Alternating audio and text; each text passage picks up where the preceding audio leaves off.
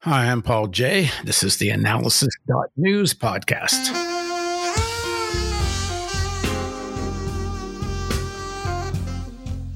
So this is part 2 of my discussion with Sam Gindin. In part 1, which I urge you to listen to if you haven't, we talk about more generally the issues of what's happening with the trade unions in this pandemic moment.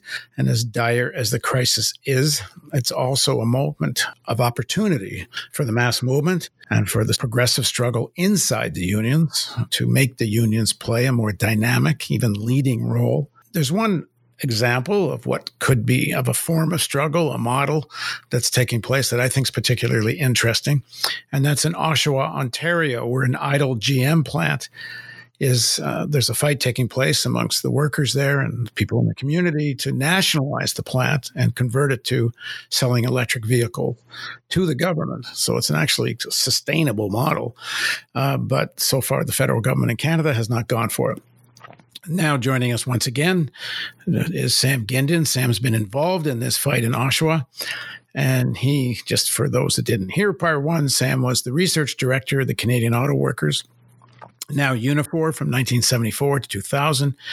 And he co-authored Socialist Challenge Today with Leo Panich and Steve Marr. Thanks for joining us again, Sam. Great to be back. So tell us the Oshawa story. Okay, I probably will have to give quite a bit of background because a lot of people won't know about it, a lot of your listeners. Well, they won't know where Oshawa is. So Oshawa is just outside Toronto. Yeah, which is where I was going to start with. It's just outside of Toronto. And at one point, it was actually the largest auto hub that GM had in North America, and one of the largest in the world. It used to have 3 assembly plants that were making 750,000 to 800,000 vehicles a year. It was making radiators.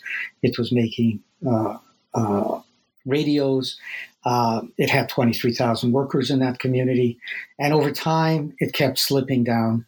And then a year and a half ago, GM announced its closing. And a group of us, including some auto workers, some retirees, the president of the Labor Council, some community members, began to think about what to do. And I think we came to a few very important conclusions. One is that begging GM to bring back jobs was over. This wasn't going to happen. We had to think beyond GM, and we had to start thinking about public ownership. We didn't want another private company coming and repeating this after getting a lot of subsidies. That was one thing. The second thing is we decided that we really wanted to think about going beyond the industry. We shouldn't just think about what can we do that can compete. We wanted to think about something that was socially useful, that we thought the environment was an obvious issue. We were thinking about equipment for an aging population. We ended up focusing on the environment. And we focused on electrical vehicles, but we didn't want to do this in competition with China and the US and Mexico. We wanted it to be something that was planned.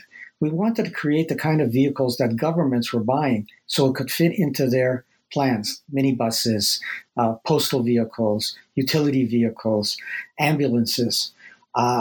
So we're trying to get out of competition as well. And where it led us to is that we had to think in terms of this question of conversion and the environment. And a big thing we had to think about was a lot of the environmental movement was talking about the environment and just transitions and Green New Deal, but it was very abstract. Workers didn't believe it. Like, who's going to give you a just transition? We didn't have the power to do this. To talk about doing this meant you actually had to talk about challenging private property. You can't plan a just transition if you accept private property and a focus on profits. So this gave us a strategic way of engaging workers and trying to maintain manufacturing capacity in their community, because ultimately everything depends on having some manufacturing capacity. Whatever the social use you have, however you want to fix the environment and save the environment, that would require certain material things that you'd have to actually be able to make. So it was a way of engaging workers in a way that wasn't abstract, that they could begin to also ask the larger questions. And this question of conversion we began to move towards seeing it as a major strategic question because it linked jobs, it linked the restructuring that people were facing and how you do it in a different way. It linked social use and a different way of thinking about the purpose of production. It linked having a manufacturing capacity rather than having a capacity that was profitable. In other words, if people wanted to close things that were still socially useful, we felt that, well, we don't want to close it because it's our productive potential. It linked the environment, it linked planning. So conversion was so critical. Now, I just want to give a couple of drawbacks and then kind of talk a little bit about where we've been going. The drawback was we had enormous difficulty getting workers on site. I mean, the strategy that should have been adopted is workers just taking this over and other workers seeing that you're taking this over and getting the same idea, because this is going to be happening everywhere. We didn't have mass support from the workers when we started. And the reason for that is workers had gone through a large series of defeats. Their expectations about what was possible had really been lowered. The union wasn't on side. This was devastating to us because, workers saw us as a little rump group. What are you going to achieve? Whereas they looked to the union, even when they were critical, they saw the union as being able to put things on the agenda. And the union thought this was pie in the sky and wasn't supportive. There was no radical movement in the country where we could put a lot of pressure on the companies. So we were stuck with the fact of having to start slow. And a couple of the things we did is it meant that we had to get this message out publicly into the media, into the community, and start creating a sense of something was happening as a way of attracting workers. We did a feasibility study, which we raised money for, to show that this was all sensible, that there was a market for this and you could do this and you could pay decent wages. It was practical. Given all the money you always give to the corporations, it was more than practical. So we did that, and that was a form of mobilizing. And then when the pandemic hit, we changed our argument from electric vehicles to the need to create protective equipment for workers, especially for the N95 masks that frontline workers, firefighters as well, but the frontline health workers desperately needed and weren't being made. So do I change your argument? You mean the conversion would be not to produce electric vehicles, but produce this equipment, what do they call it? PPE or something like that? That's right. In other words, immediately you could start doing this because the companies had the links and the technical capacity, the engineering capacity to do this. But it also meant that we started linking up with health workers. We did a cavalcade where we went around the hospitals in Oshawa, around the long-term care facilities, and then that ended up at the GM plant. And that was very successful. It actually attracted a lot of workers who before thought we were kind of out to lunch. We did have a press conference when we had this change with the Ontario Federation of Labour there. We got them to come with the head of the Ontario hospital unions to come, that we should make masks. And by coincidence, I think we were part of the pressure, but I don't think we can take all the credit. GM actually began to make masks, but not the masks that were most important in the plant. Now, the problem was that they were only using a very small fraction of the plant with 50 workers when they could be using the whole plant.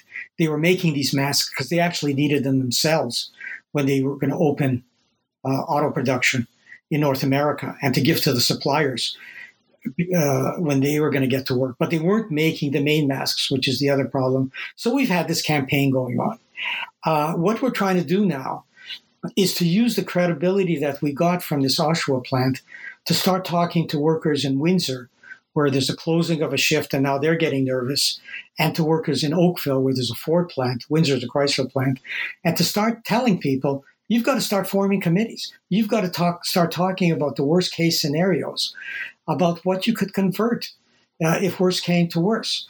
And then we've been also talking to young groups who've gotten actually quite excited. We've gotten a lot of people coming to us from high school movements and college movements and university, and especially the environmental movement. I think the environmental movement is getting the fact that they're not making, they're doing fantastic work in terms of getting the environment on the agenda, but they're not making breakthroughs amongst workers.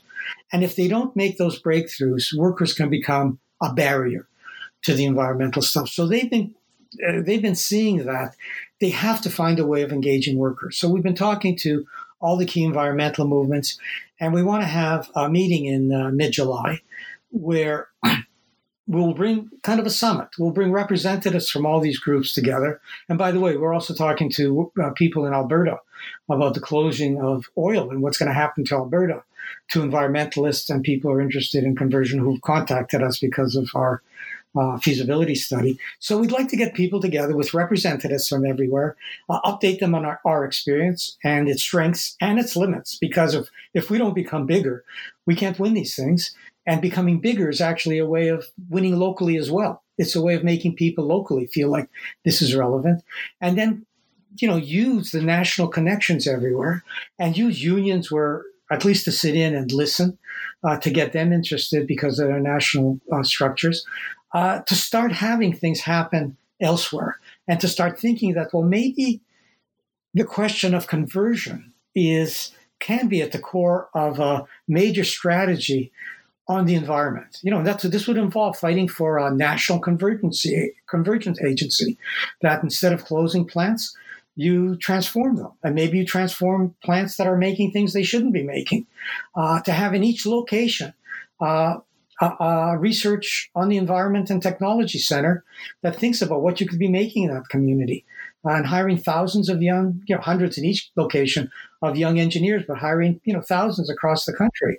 And having, environmental committees in each community saying, shit, what do we really need in this community? And how do we fight around the environment and producing for the environment? We've used the slogan, essential services, essential equipment, to start linking both, that we can make the essential equipment that frontline workers make, but this begins to, once you start talking this way, the environmentalists can see, hey, that fits with what we want to talk about in terms of the environment and linking needs and production around the environment. Because, I just want to emphasize, if we're going to fix the environment, it isn't just a question of slowing down climate change. It's about fixing everything we've already done. It means changing everything about how we live, work, play, travel. And changing all those things includes material things, and of course it includes cultural things. And where the cultural things are so important is it means that it doesn't mean that we have to reduce our living standard, it means that we have to redefine it. If we start thinking that it's more important to have public spaces, better health, a richer education, more art, more green spaces, developing other parts of our capacity. So it's not just about how you consume things, but how you consume, all kinds of things and how you do them. Then it's a different kind of lifestyle that we're talking about. But that relates, again, to expanding the public sector, to thinking about the public sector differently. So that's kind of what we're doing. And I think that I don't want to exaggerate what we're doing, but I think the point about it is all the limits we're coming up against keep pushing us to thinking in more class terms, in more alliances, in terms of how to deal with the more difficult questions that keep coming up. I might mention one that I guess we haven't talked about now or before. One of the real things that disciplines us all the time is this question of capital being able to move. And, we went out of the financial crisis and we gave capital all this money. And then when it was over, they were stronger. We went back to normal. This time, people aren't even criticizing finance very much, partly because Main Street's also getting some money. But we should come out of this crisis by saying that, look, ultimately we want finance to be a utility. But if we can't get there yet, why don't we have some quid pro quos? One quid pro quo would be to say, we're going to put a levy on every financial institution, and we're going to put that money into infrastructure reconstruction, especially the environment and convergence structures. We're going to use that in a social way. And the second thing is we ultimately have to say, you can't in a democratic society just decide that you don't like the way things are going, so you're going to leave. We're going to prevent that from happening. And part of this is, in physical terms, saying that when corporations decide to close, that's undemocratic. And we're going to challenge that. And, if we have the strength to do it, we're going to expropriate it. If we don't have the strength, we have to compromise. Okay, but we're going to start using it in a different way. So it's all about trying to build different kinds of productive capacity, so we actually know how to do things, because we don't actually know how to do all these things. You don't learn them under capitalism, including how to control finance. So we have to develop those capacities. But above all, it's the question that you keep raising, which is how do you develop the political capacities? And it's a process, but you have to think big. So you get in, so you confront these issues and then keep growing. When you were organizing in Oshawa, or as you organize in Oshawa, did you get further in terms of support from the workers who were now, I guess, they're unemployed, or some that were still there? I mean, how many workers are still working there? Just the 50 making masks? Is that it? There's the 50 to 60 making masks. There was a promise of 300 at the end of this year, which, is very iffy whether it'll happen. It's making some components. I mean, there's a question of, doing a small thing in a plant that is so giant. It's 10 million square feet. Right. It isn't going to last very long. The company's going to. I mean, a few years ago in Chicago, must go back at least 10 years or something. There was workers took over a plant that was being closed down, that was, I think, producing windows or something like that, and it became real cause celeb. And you'd think you'd need a triggering event like that to really kick things off. You do, but you have to. In that case, as an example, the workers took it over. There was about 250 workers. It became a cause celeb. Everybody on the left constantly used it as an example. What ultimately happened was it ended up to be a worker co-op. The workers weren't guaranteed the minimum wage because they were no longer workers. They were owners. So their wages fell really drastically. It fell to a fraction of the workforce. It fell down to 75, and then I think it's even just a few dozen now. And people stopped talking about it. But the lesson from it was that you have to do these things, but you actually need state support to do it. You needed the state to say, we're going to create a market for you. That's why we were trying to do this feasibility study, to say there is a market and it's linked to the environment. So you have to have, you can't just take it over if you're just then going to have to compete and deal with what capitalist markets are. So it does require that kind of militancy, but it also requires that militancy be linked to larger demands from the state. In terms of your question about workers, we're getting more interest now, but I don't want to exaggerate it, because what happens is workers, we're still not at the point, workers now are saying that's a good idea, but I don't think you'll be able to put it off. They don't see the NDP making it a major issue in Parliament. They don't see their union talking about it. We got some very good stories, but it's hard to sustain it unless you are doing things like taking over a plant. So, there's some sympathy growing. But the other thing that begins to happen, a lot of workers actually went through major depressions when this finally happened. And what they're afraid of doing is getting their hopes up again. They don't want to start thinking, okay, I'm going to get inactive in something that's got, one chance in 100. Logically, it's worth it. Why not take it? You're unemployed anyways. But people don't want to go through the psychological experience of getting their hopes up and then it getting dashed again. They're trying to figure out how do they survive. So it does raise the question of you need to transform unions, and you need a rebellion in unions so that when people see this, they say, why aren't we doing this? Why aren't we thinking about where the future is going and doing this? And so all these kinds of things need to come together for these things to happen. It's a process, and the environment puts it on the agenda, but also this particular moment puts it on the agenda. We were so unprepared for this moment. Why don't we say, we're also unprepared for the environment? What are we actually doing? So we're not caught suddenly by saying, hey, we don't even have the manufacturing capacity to make the things that the environment is going to need. So, these are big questions, but there's also things that can be started and create that dynamic. All right. Thanks for joining us, Sam. Thanks, Paul. Great to talk. And thank you for joining us on the Analysis.news podcast.